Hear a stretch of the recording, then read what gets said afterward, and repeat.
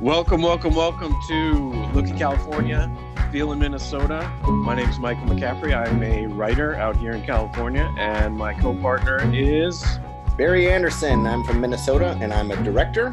And we like to get together and basically break down movies in a way that maybe you haven't heard in other ways. You might say that we just sit here and complain, but what we're trying to do is understand the visual storytelling that is cinema and talk about the pros and cons and sometimes what we would do to make it better. Well, Barry's here to do that. I'm just here to complain. So Very true. Very true. Yes. So the topic today is Jojo Rabbit, which Jojo Rabbit, in case you don't know, is directed and written by Taika Waititi, who I think is a New Zealander, or Australian, one of the two. No offense to anybody down there who will take offense at that. And it's the story of a 10-year-old boy, Jojo, who is coming of age in Nazi Germany and trying to navigate that. He has a imaginary best friend in the form of Adolf Hitler, and he is a Hitler Youth. So he goes through all this sort of rigmarole in his life with a mother who is not a Nazi, and that's kind of the premise of it.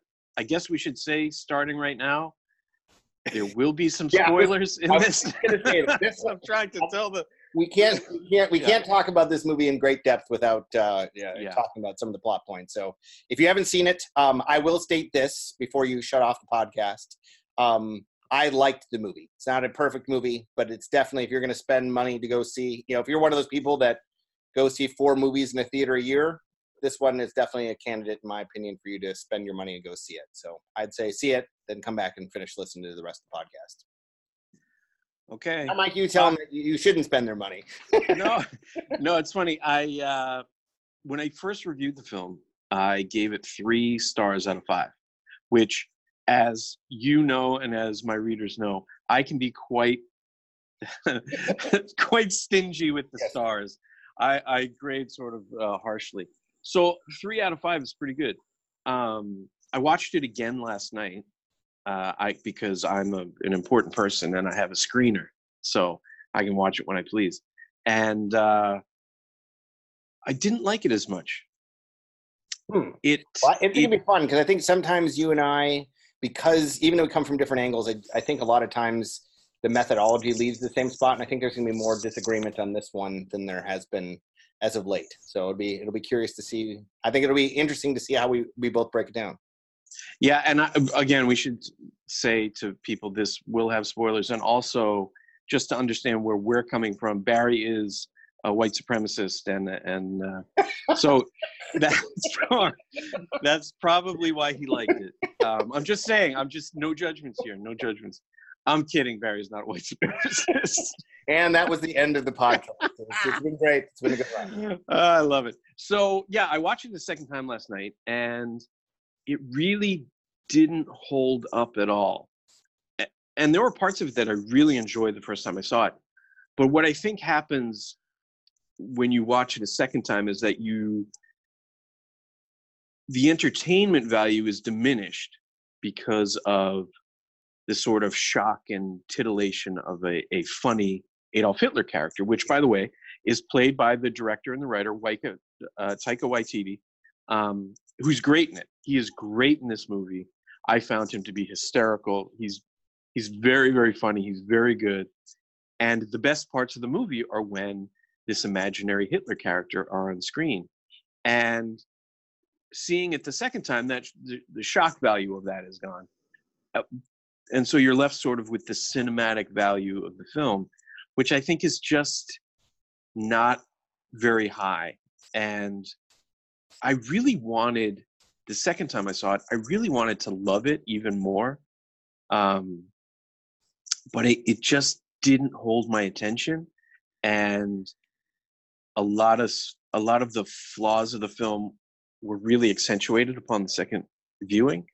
So in terms of recommending people see it or not, I do think it's worth seeing. And in my review, I said I thought it was worth seeing.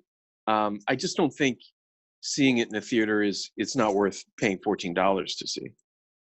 Well, you're grading on, you're changing, you're not changing, but this, you and I have never really talked about this in the podcast, but there's two different tiers of films in my mind.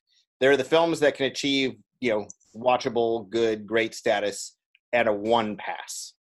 Then there are movies that if you watch 4, 5, 6, 8 times, it just keeps like giving and giving and giving. And those are the true timeless classics that you're like, man, I've watched that now 9 times and I'm shocked by that, or I didn't see that coming, or how did they craft that? So what you're talking about, when you go back and start rewatching movies, that is really, really difficult to pull off a movie that's enjoyable, that people like, that have an impact, and then can go back for seconds and thirds and fourths. That's like a whole different category. And I would agree, I would not think that Jojo Rabbit would be one that, would be on a regular rotation in a film buff's library. But, we'll talk more specifics about what I liked and didn't kind of as we dive in. But that it's definitely, I agree with you. It's not one of those, it won't be in the pantheon of Criterion classics for film. Definitely not. Right. So we should get into what we liked about it and what we didn't like. For me, what I really enjoyed about the film and what I thought was very well done was all of the comedy. I think works very well. Yeah. And it has a watching it last night is when it struck me. I was like, oh wow, I get what he's trying to do. This is almost Mel Brooksian in its comedy. It's not quite as big as a Mel Brooks thing, but it's pretty close. Yeah. And that stuff I think he does very well. And for the uninitiated, Taika Waititi, another film that you may have seen that he directed is Thor Ragnarok, which is one of the Marvel films and one of the better Marvel films. And I saw that movie on a plane flying across country and loved it. I thought it was fantastic. It's original. It's very funny. It's like, it just really, it crackles with this sort of energy that is also in Jojo Rabbit. I think the problem with the film is, number one, you're dealing with, first of all, it takes a lot of balls to make this movie in this day and age because of all the sort of, politically correct sort of stuff. There are so many traps you can fall into where you're just going to get eviscerated. And this movie has taken some hits because of this stuff, saying, oh, it doesn't treat the subject matter, seriously enough and all this. But I would say for the risk that he took, the blowback has been minimal from what it could have been. I think that's a testament to his skill as a director. I think, you're never going to walk away unscathed in anything, but I think he mostly navigated this one as best you can, in today's climate. I agree. And it is a testament to his skill and also to, I think, just his persona, his likability. And since he's on screen, you get to sort of connect with the guy who's making this thing. And so you give him the benefit of the doubt, or at least I did. Where I think the film struggles is when it veers from just outright humor to drama. And it's a really tough line to sort of tap dance across. And I don't think he pulls it off. I think the drama is very mawkish and maudlin, and it brings everything to a screeching halt. And I just really, especially, I mean, the first time I saw it, I was like, yikes, man, what are we trying to do here? Now, it's not as awful as, say, like, the schmaltziness of like Life is Beautiful or something like that, but like it never fully threads the needle with the comedy and drama aspects of it. So those were my impressions of it both times. So it's interesting. I 100% agree that the comedy, I thought, was so well executed, and comedy is so hard. And he took it to another level because he has children and he has serious actors, and he puts them, he's got this kind of campy, over the top portrayal that he's doing of Hitler, mixing these different tones and different people and different kind of things in this environment that should be, that's mostly portrayed as dark and, a terrible chapter. And now it's kind of this almost bubblegum candy kind of, whippersnapper. I mean, it would just being able to, take all these different materials and make it coherent is a, tip my cap. That is an unbelievably difficult thing to pull off, which I think he did really, really well. And I would agree with you. I thought the second half of the movie is where it lost its steam. And there was two major faults for that. Number one, you and I have talked, not on the podcast, but another movie that was, I think, last year or the year before that I recommend people see called The Death of Stalin. It's funny. That just was occurring to me. Yeah. And you and I had a talk about that because it starts as a very much comedic movie, and it kind of it goes if there's an S-curve graph where on one side it's funny and the other side is really dark and violent and awful. It basically did that journey. It abandoned comedy and went to the dark. And you liked that. I didn't, because I felt like I was being switched in the same movie. It's kind of like they set up the world and the tone, and then they turned it on me. I didn't like that. And in Jojo Rabbit, they tried to do kind of both to try to keep the world, but I don't think it quite worked. I know you mentioned a movie I do like that. I don't know if you like the movie or not, but Life is Beautiful.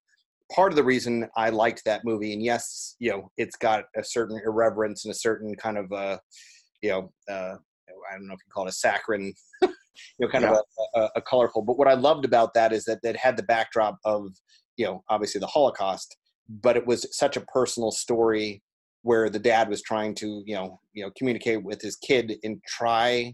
It's almost like it's what parents do. They try to kind of keep their kids immune from the evilness of the world, but the kid keeps noticing. But, the greatness of the father is when he can kind of change that. And I liked that, there was a certain bit of that comedy and kind of the stuff that went through that movie. So even when it got dark, it didn't abandon it. And I felt in Jojo Rabbit that it went from being funny to then, like, for periods where it was overly serious and it kind of abandoned the comedy. Then you'd try to come back to the comedy. And in describing that, which I'm maybe not doing the best way, this is a spoiler.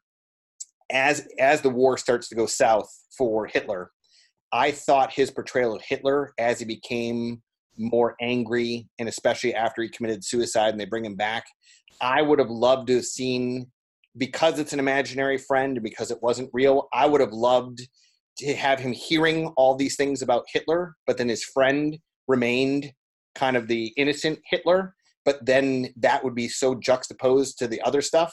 And I thought the humor would have worked because when he was more, when I don't know, how do you pronounce his name? I only see it written. Taika Waititi. When he was playing Hitler more angry and less funny, part of the magic of the movie started to fall apart for me. And I thought that was I understood why he would want to, make that change, but I thought there was enough in the movie to kind of show the change. And then it would have been the growth of the main character, as opposed to, well, we know Hitler's bad and he's trying to be manipulative. I wished that it felt forced to me, and it was out of tone, and it took away the comedy. And I think that the second half of the movie suffered for that. Yeah, I agree. I do think the second half of the film lags a bit, and it's funny. I was just looking at my notes from watching last night, and The Death of Stalin is the thing I wrote at the bottom, because the structure of The Death of Stalin, I think, would have worked much better for Jojo Rabbit, where you're going through comedy, and you're sort of being drawn into the experience of that life, but you're at arm's length from the darkness of it. And then at the end of The Death of Stalin, a character is put on trial and sort of brutalized and murdered, and it's really jarring, and it's a very unnerving scene in many ways, because you like all these people, they're funny, and then you see the truth of things, and so it's very unnerving. And I would have appreciated Jojo Rabbit if it had been structured that way, because it's interesting. The film starts off and it's very funny. Like, the whole Hitler thing is it is laugh out loud funny. I laughed in the theater when I saw it. I was just like, this is hysterical. This guy's great. And the stuff when he and the little boy goes to this Hitler youth camp. Oh my God. It's just hysterical. And like, Sam Rockwell plays the Nazi soldier running the Hitler youth camp, and he's awesome. He has this monologue, which is just so great. and he's like just this drunken. But he wants to be a war hero that fails at every level. So it's almost like he's just despondent and he's there, for, whatever. And that's what's so great is it's like he realizes that life has passed him. He's never going to achieve his dreams. So here he is to try to he knows the war is not going well, but he's going to keep doing his job. He was definitely one of the highlights of the film. No question about it. Oh, he's so great in this movie. I just loved him in it. But so the film goes on that way, and like there are a bunch of little twists and turns and all these things. But then at one point, he's with his mother, and they come across. It's very out of the blue. These people who have been hung. Yeah, and it's such a dramatic shift. And it takes you out of the opening sort of, I guess it's maybe 15, 20 minutes or something, that sort of intoxicating fun. And it puts you into this, here are people hanging there. And the boy wants to look away, and the Scarlett Johansson plays his mother. She physically moves his head, so he has to see it. Yeah. And I get that's what Waititi is doing to us, but I feel like it breaks the momentum and the connection with the film. And so when you try and go back into, oh, this is fun and blah, blah, blah, it just, the disconnect is just too much. And I think it would have been better. I agree with you in terms of the Hitler character. It would have been really interesting to me if the Hitler character were like the Jimmy Stewart movie, Harvey. Oh yeah, absolutely. That it's in the movie the whole time. Yep. And so you see, and nobody sees Hitler except this kid, and like, so they have a relationship, and then as things start to go bad, you get to see that split, and then he has the moment where he kicks Hitler out the window is much more impactful. And the reason that I didn't like the shift in the Hitler character is because to me the Hitler character wasn't Hitler; it was kind of this idea, and the idea doesn't change. Right. So, like, there's a reason that Germany, has this, overphobia of, Nazis returning to, the homeland. And there's in every country, in every race, there's these kind of, similar thought processes which don't change from generation to generation. And I would have loved that to have been the purest form, that it wasn't Hitler, it's this idea of a perfect race, and we're better than them and all that sort of stuff, and that never changed in it. And the boy was forced to throw that out, but by throwing it out the window, it's almost like a virus that can go find someone else. And and by diminishing the Hitler as being kind of like, well, yeah, who would be attracted to that anymore? It didn't leave open kind of that, almost like a Twilight Zone or like a Star Trek episode where you realize like, oh, we might have dealt with it right here, but that doesn't mean that it went away. And I felt like it felt in this movie that it went away. It was too buttoned up, that like, oh, he's grown up, they've won the war, the Allies have won the war, and we've dealt with it. You're kind of like, no, not really. I think that's a fantastic idea. And how interesting would it be if you've spent the whole movie watching the relationship between the two of them, because that's the thing that just has energy to it. And so that's grown even more if they're together more. And then at the end, when he has to get rid of him or whatever, the last shot of Hitler, as opposed to him being kicked out a window and like, exorcised from the world, of him just wandering around the streets of Germany looking for somebody to talk to. Yeah. Or if he was talking with another little kid. Right. Boom. And you're just like, no. We know where this goes. Don't do that. It would have been far more powerful, I think. If you want to get super political and subversive, having him talking to some American soldier, right? Yeah. Like all of a sudden you're like, oh shit, what is this guy trying to say, man? But what ended up happening, and the feeling I got from it was that I was really surprised at, considering the subject matter, how safe the movie is. Yeah. It's really, really safe. And in one sense, I understand that, because you're dealing with, making Hitler into like this fun-loving guy that, you have to tread lightly or you're going to get stomped. But I just felt the movie failed to use that storytelling device efficiently and effectively enough. It didn't use it for all it was worth. And I think what we're talking about right now, because some of the failings, if you just look at the movie from a pure movie standpoint, the errors in some of the tones, some of the shifts, some of the choices that were made, those are there. But I think what we're talking about right now, we're more criticizing the movie for what it could have been. Like if you step back, you're like, oh man, this was maybe a single or a double, but this thing could have been a triple or a home run. And I think we're seeing kind of what could have been as opposed to what was there. So I also want to let the listeners know, kind of as some of these things we're exploring with how they would have changed the ending or how they would have changed the Hitler character or what they would put in there. That, in my opinion, would be expanding the scope. This means it would be a movie that could be watched for a future generation or another time, and you get more out of it as opposed to just that I enjoyed watching the movie, but I'm never going back to it again. Right. And we should get actually, I wanted to ask you, because I wrote this down. What were your favorite scenes in this movie? Ooh, see, you have a leg up on me because you watched it again last night. I haven't seen it now in a couple weeks. I oddly liked JoJo's friend. I mean, the camp scene when he runs to go pick up the I mean, it was like, I was like, it was shocking because I didn't know it was coming. And then I was like, I don't know if I almost wonder if they sanitized it too much. He had a couple scars, but I'm like, I think it would have been worse off. But yeah, the scene is he's been teased by the boys and, he's kind of mocked for all this stuff. And so he's off in the wood kind of self-doubting himself. And he gets a pep talk from Hitler. And he basically, gets all jazzed up and he runs back. And Sam Rockwell's showing the kids how to throw these like hand grenades. And JoJo just jumps up, steals it, runs it, and pitches it like he's going to be a champion.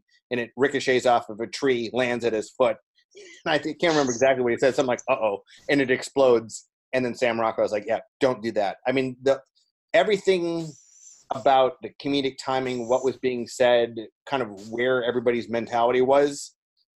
And then it was obviously a shift in the movie. You're like, well, where are they going to go with this? That was definitely one of my top scenes, without a question. Yeah, I really like that scene. I like the whole camp experience that they had. I just thought that was really well done. What was really interesting was the opening of the film, actually.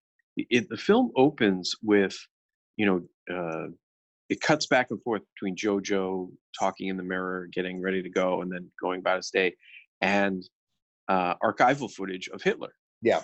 And, driving through the streets of Germany with all the crowds and during, the rallies and all these things. But the Beatles, I think it's I Want to Hold Your Hand, is playing. Oh, yeah. And I think it's the German version, which, because it's like very subtle because you don't pick up on it, but I think you're right. Yeah. And it's just, I really love that opening because it sets up the whole idea. It's like, oh, this is human nature. This is Beatlemania and Hitlermania are sort of just different branches of the same tree. Like it's this sort of hysteria that overcomes people, and it can be used for good or for ill, depending on your opinion of the Beatles. And, so I just love that. The other scene that I loved was when Stephen Merchant, who plays, I think he's in the Gestapo, he shows up with like 5 other Gestapo guys wearing, these dark suits and hats, and they show up at JoJo's house and they all introduce themselves and say Heil Hitler. And so it's just like 7 minutes in the movie of like people just saying Heil Hitler to one another. And it's just, it was like Monty Python meets Mel Brooks. And I just love that whole section. I thought it was great. And I think I agree. I love Stephen Merchant. He's great. And what I loved, again, another spoiler if you're still listening and haven't seen the movie, it turns out that JoJo's mom is hiding a Jewish girl in their house. And so part of the storyline is he realizes that she's there. And there's the great scene between the two of them. Both the girl states kind of the pros and cons of telling versus not telling. And then JoJo goes back and then reiterates it again and is kind of like, it's a standoff. There is no winning no matter what happens. So they're both stuck with each other. And so as their relationship kind of develops, that follows up. So you have this 5 minutes of Heil Hitler.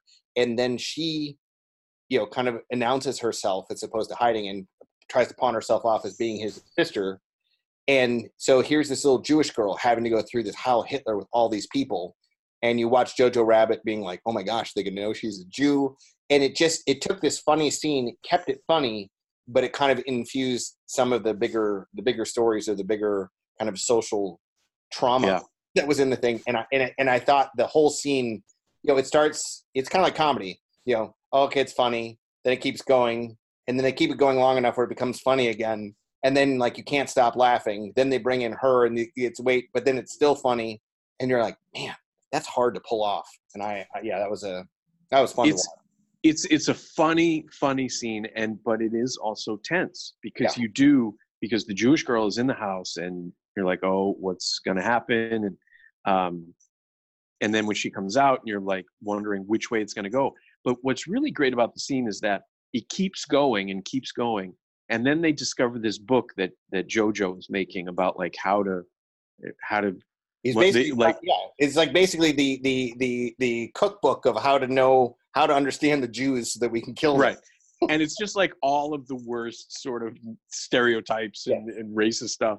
And Stephen Merchant sees it and like picks it up and starts reading it. And he starts reading it aloud with like the rest of the Gestapo around him, and they're loving it. He loves the book.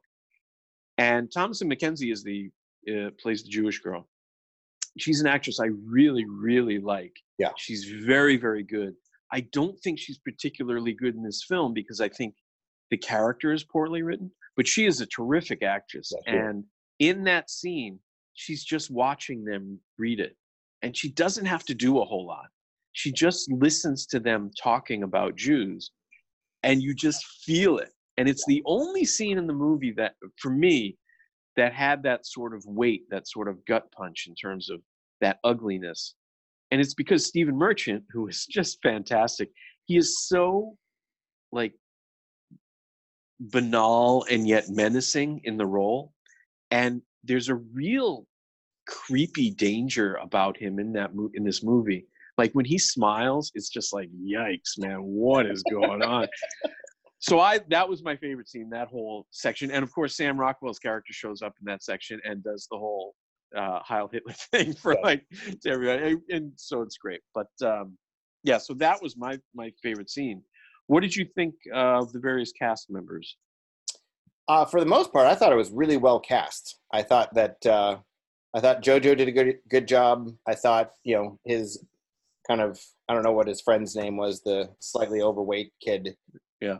His comedic timing, and it was what I loved about his friend is his friend was like the most pure child vision, the way he viewed the world and everything. And it's like you could feed him information and he would like do it, but he still maintained, it was like he wasn't tainted by anything. So like he'd be hauling around munitions, but it would still be like a little kid. There was something really, I loved how they decided to do his character. I thought it was interesting, albeit, it's not that big of a part of the movie. You know what's interesting about that character? He's the only one who doesn't speak with a German accent. You're right. Yeah, he has a British accent, which is, I thought interesting in terms of sort of the soul of the character, in that he does stay untainted, even though he's doing all these sort of Nazi things. He keeps an innocence about him, which is very endearing. And I agree. I thought the kid who played Jojo did a good job. Again, I really love Thomasin McKenzie. I just think that character was not. I think that character was really poorly fleshed out. I think it could have been far more powerful, but I thought the interplay between her and Jojo, even though the character wasn't great, that was a lot. There was a lot of screen time, and she brought a connection because of her power as an actress that if you didn't have it, that second half of the movie would have been absolutely unwatchable. So even though I agree, the character wasn't maybe where it needed to be, I'll give her credit for saving what otherwise could have had the movie go off the rails. Yeah, I agree. I think she's terrific. I just thought the I got a good character was. I was surprised. I didn't realize that what's her face, Rebel Wilson, was in the movie. She is. And I like when she first broke onto the scene. She can be really funny, and it's like now been many years, and it's not nearly as funny anymore because it's like literally the same thing, and you're kind of like, I don't think this is working. So when she popped up in this movie, and because it's kind of this absurdist thing at the beginning, I'm like, okay, well, this is interesting. And she didn't play it as over the top as she kind of normally does. So there was like, okay, where's she going to go? And in my opinion, I thought she was one of the weaker people in the movie. I didn't think, I don't know if it was her acting and or the character, but I thought that, I didn't connect with her nearly as much as some of the other actors. Barry, you're so negative. Why are you so negative, Barry? What did you think? As I wrote in my review about this, Rebel Wilson is one of the great mysteries of the 21st century. I do not understand the appeal of this woman. I don't find her funny at all, and never have. And as I'm watching this in the theater, so the first time I see it, I'm watching it, and I'm pretty tough to get to laugh in a movie. And I laughed a bunch with the whole Hitler thing in this, and even with Sam Rockwell, it's cracking up. But every time Rebel Wilson said something or was on screen or doing a bit or whatever, it fell so flat. Yeah. And not just for me, but the entire audience that I was watching it with. Nobody laughed at anything she said, whereas people were laughing sort of throughout the movie. So I thought she's like a black hole in this movie in terms of any sort of comedy. So I'm not a fan. And I just wanted to say before we move on, Thomasin McKenzie, who plays the Jewish girl, people should go see the movie Leave No Trace, where she stars with Ben Foster. It's from 2016 maybe? No, I think it might have been 2017. That movie was phenomenal. Ben Foster is on my current Mount Rushmore of actors. He's awesome. But that movie was great, and she was a powerhouse in that movie. I just looked it up. It's 2018. How about that? She's I think great. that was on my list that should have been nominated last year but didn't make it. Yeah. Yes, and she actually won a Mickey Award, which is, as we all know, the most prestigious of the film awards. So yeah, go see that. Rebel Wilson, you don't need to see anything she's in ever. But here we go. Here's the interesting part. This film is nominated for, 6 Academy Awards this year. Best Picture, Best Adapted Screenplay, Best Supporting Actress, Scarlett Johansson, which is what we need to talk about. I really disliked Scarlett Johansson's performance in this movie. I felt, and again, I don't blame her for it. I feel like the character was really one-dimensional, sort of cliched, manic pixie, dream girl type thing. And I found it a very grating and very sort of showy, performance-y type of work by her. And I wonder what you think about that. For those that have not listened to our great podcast covering The Marriage Story, you can listen to that after this, where we talk about, because she is nominated for both supporting and actress this year. I did not like her performance in The Marriage Story. So if I was voting between the two, she would win. If I had to pick for one of them, I would choose it for this one over Marriage Story. But you nailed my thought on her character. It was the sanitized, I'm trying to think of the right word for it. It was kind of like they wanted her. She was Jesus. There was no flaws. There was no stakes. There was no nothing in her character at all. It was just like, well, my son will come around. We will have this. It was such. Everybody else struggled with something, and she was so righteous and so virtuous and so in command that it was so in contrast with the rest of the movie that I felt it was very weird. And I didn't like that. I would love to ask him why they chose to do it that way, because clearly it was intentional. So her performance of the character was not bad. I just think it was a very, very poorly conceived character to begin with no ability for an actor to take it anywhere. So I don't know what you would have done differently under the same parameters. I agree. It felt very limiting, the character. So the actress, Scarlett Johansson, all you can really do in some circumstances when you're given something very thin like that is just bring energy to it. And she does that. And she brings this sort of vivaciousness to the role. But what it ends up doing is accentuating the vacuity of the character. The character is simply a one-dimensional, saintly. It's not a real person. I mean, it reminds me. I don't think we've done a podcast yet on Knives Out, but you and I talked about the lead actor. I was just thinking exactly the same thing. Yes, the character is exactly the same.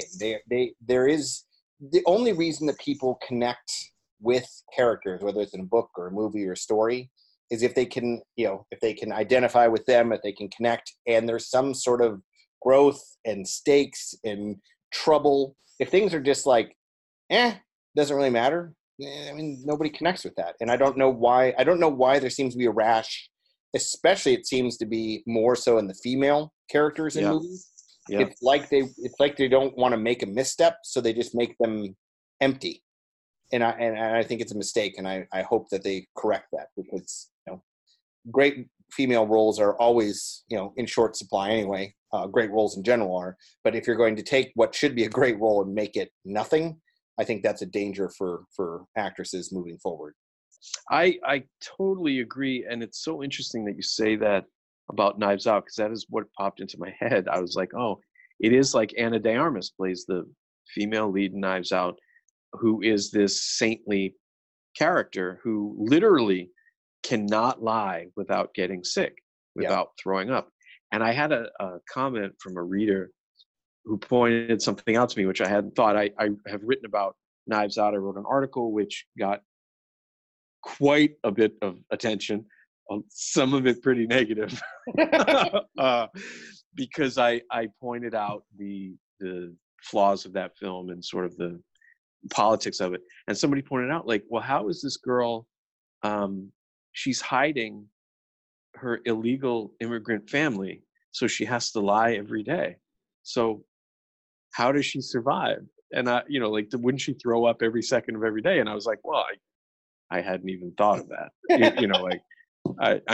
of course the guy commented is certainly coming with a political opinion. But anyway, the point being about female characters, I agree wholeheartedly that I think it is a function of wanting to be safe and not knowing how to navigate those waters of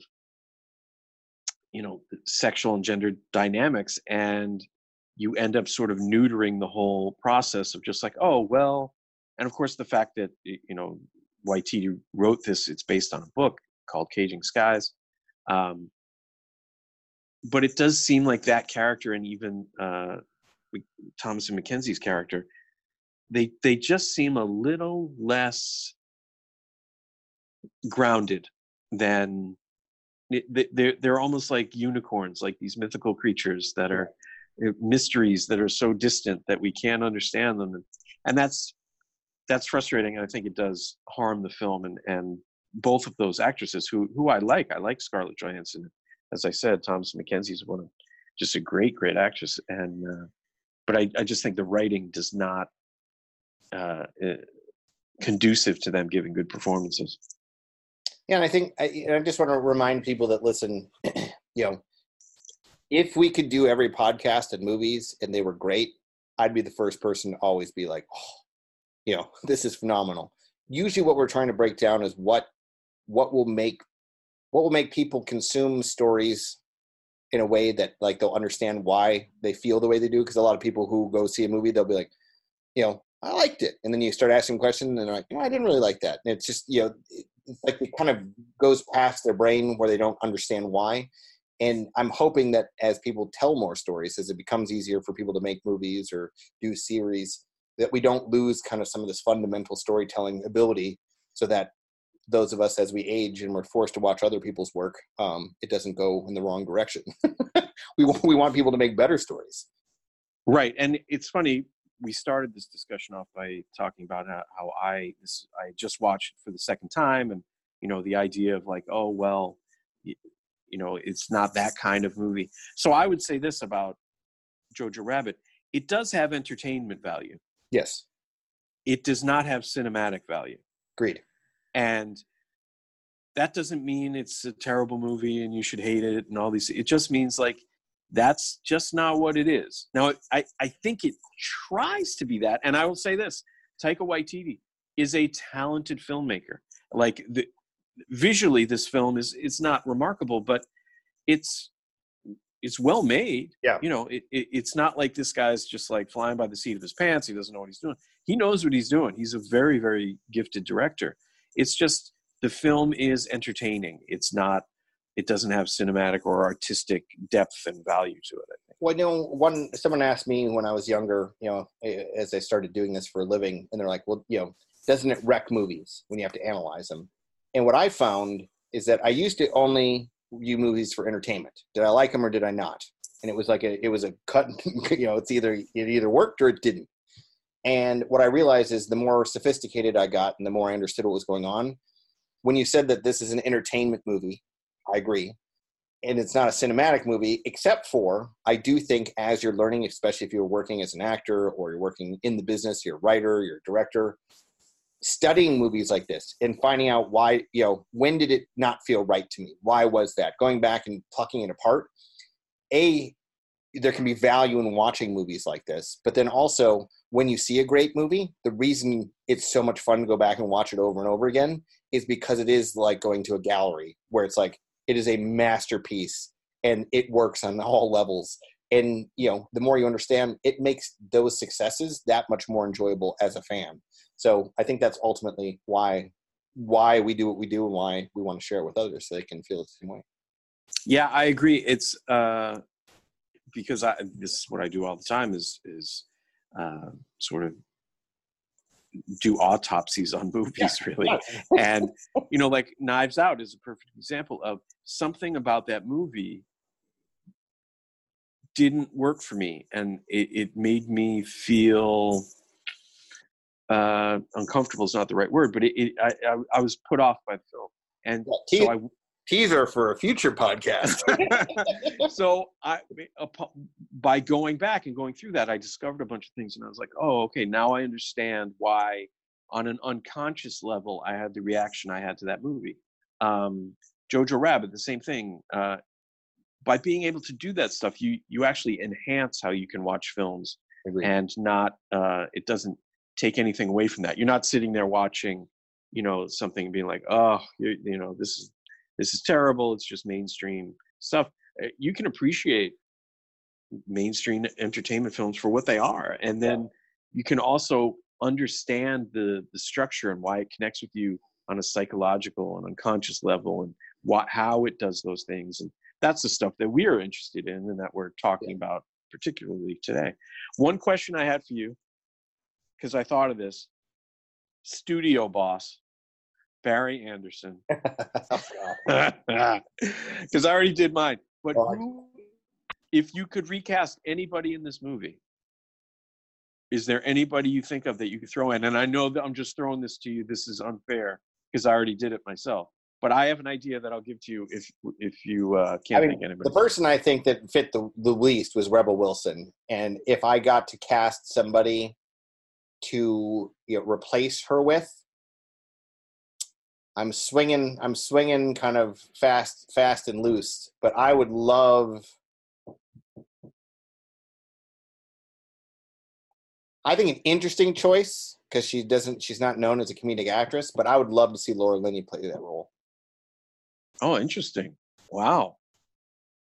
Okay. Because I think someone of her caliber, even if it's kind of a one-dimensional, those really great actors always find a way to bring something.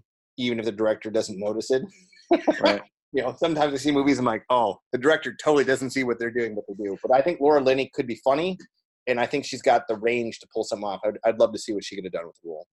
Interesting. My studio boss moment was, it occurred to me last night, I don't know why, it just popped into my head. Instead of ScarJo playing JoJo's mom, What about Charlize Theron?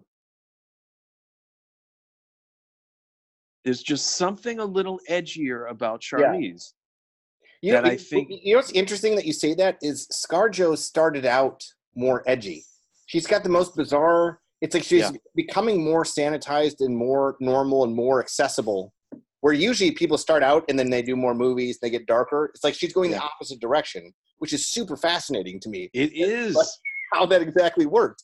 Because like most of her early career movies were like movies where she destroyed relationships. She was always the homewrecker. I mean, it wasn't like she was playing likable characters. But somehow now, it's kind of like she's the safe choice. Yeah. It's not like she's a bad actress. Like it's not not at all. There's no range. It's just she's got a very interesting career trajectory. She does. Okay, Barry, we should wind it down. Any closing thoughts on Jojo Rabbit? Well, I think people should see it. I think it's worth a watch once. I like the fact that it's it's not typical. It's not a sequel, and it's someone taking a risk doing something that wasn't a failure. And I want to support those. So I suggest that people go watch Jojo Rabbit. Yeah, I second that notion. Like I said, I think it has entertainment value, but not cinematic value. And it's worth seeing on Netflix or cable when it comes out. And it has some legitimately funny scenes in it and some really funny performances. Sam Rockwell, most notable, and Stephen Merchant.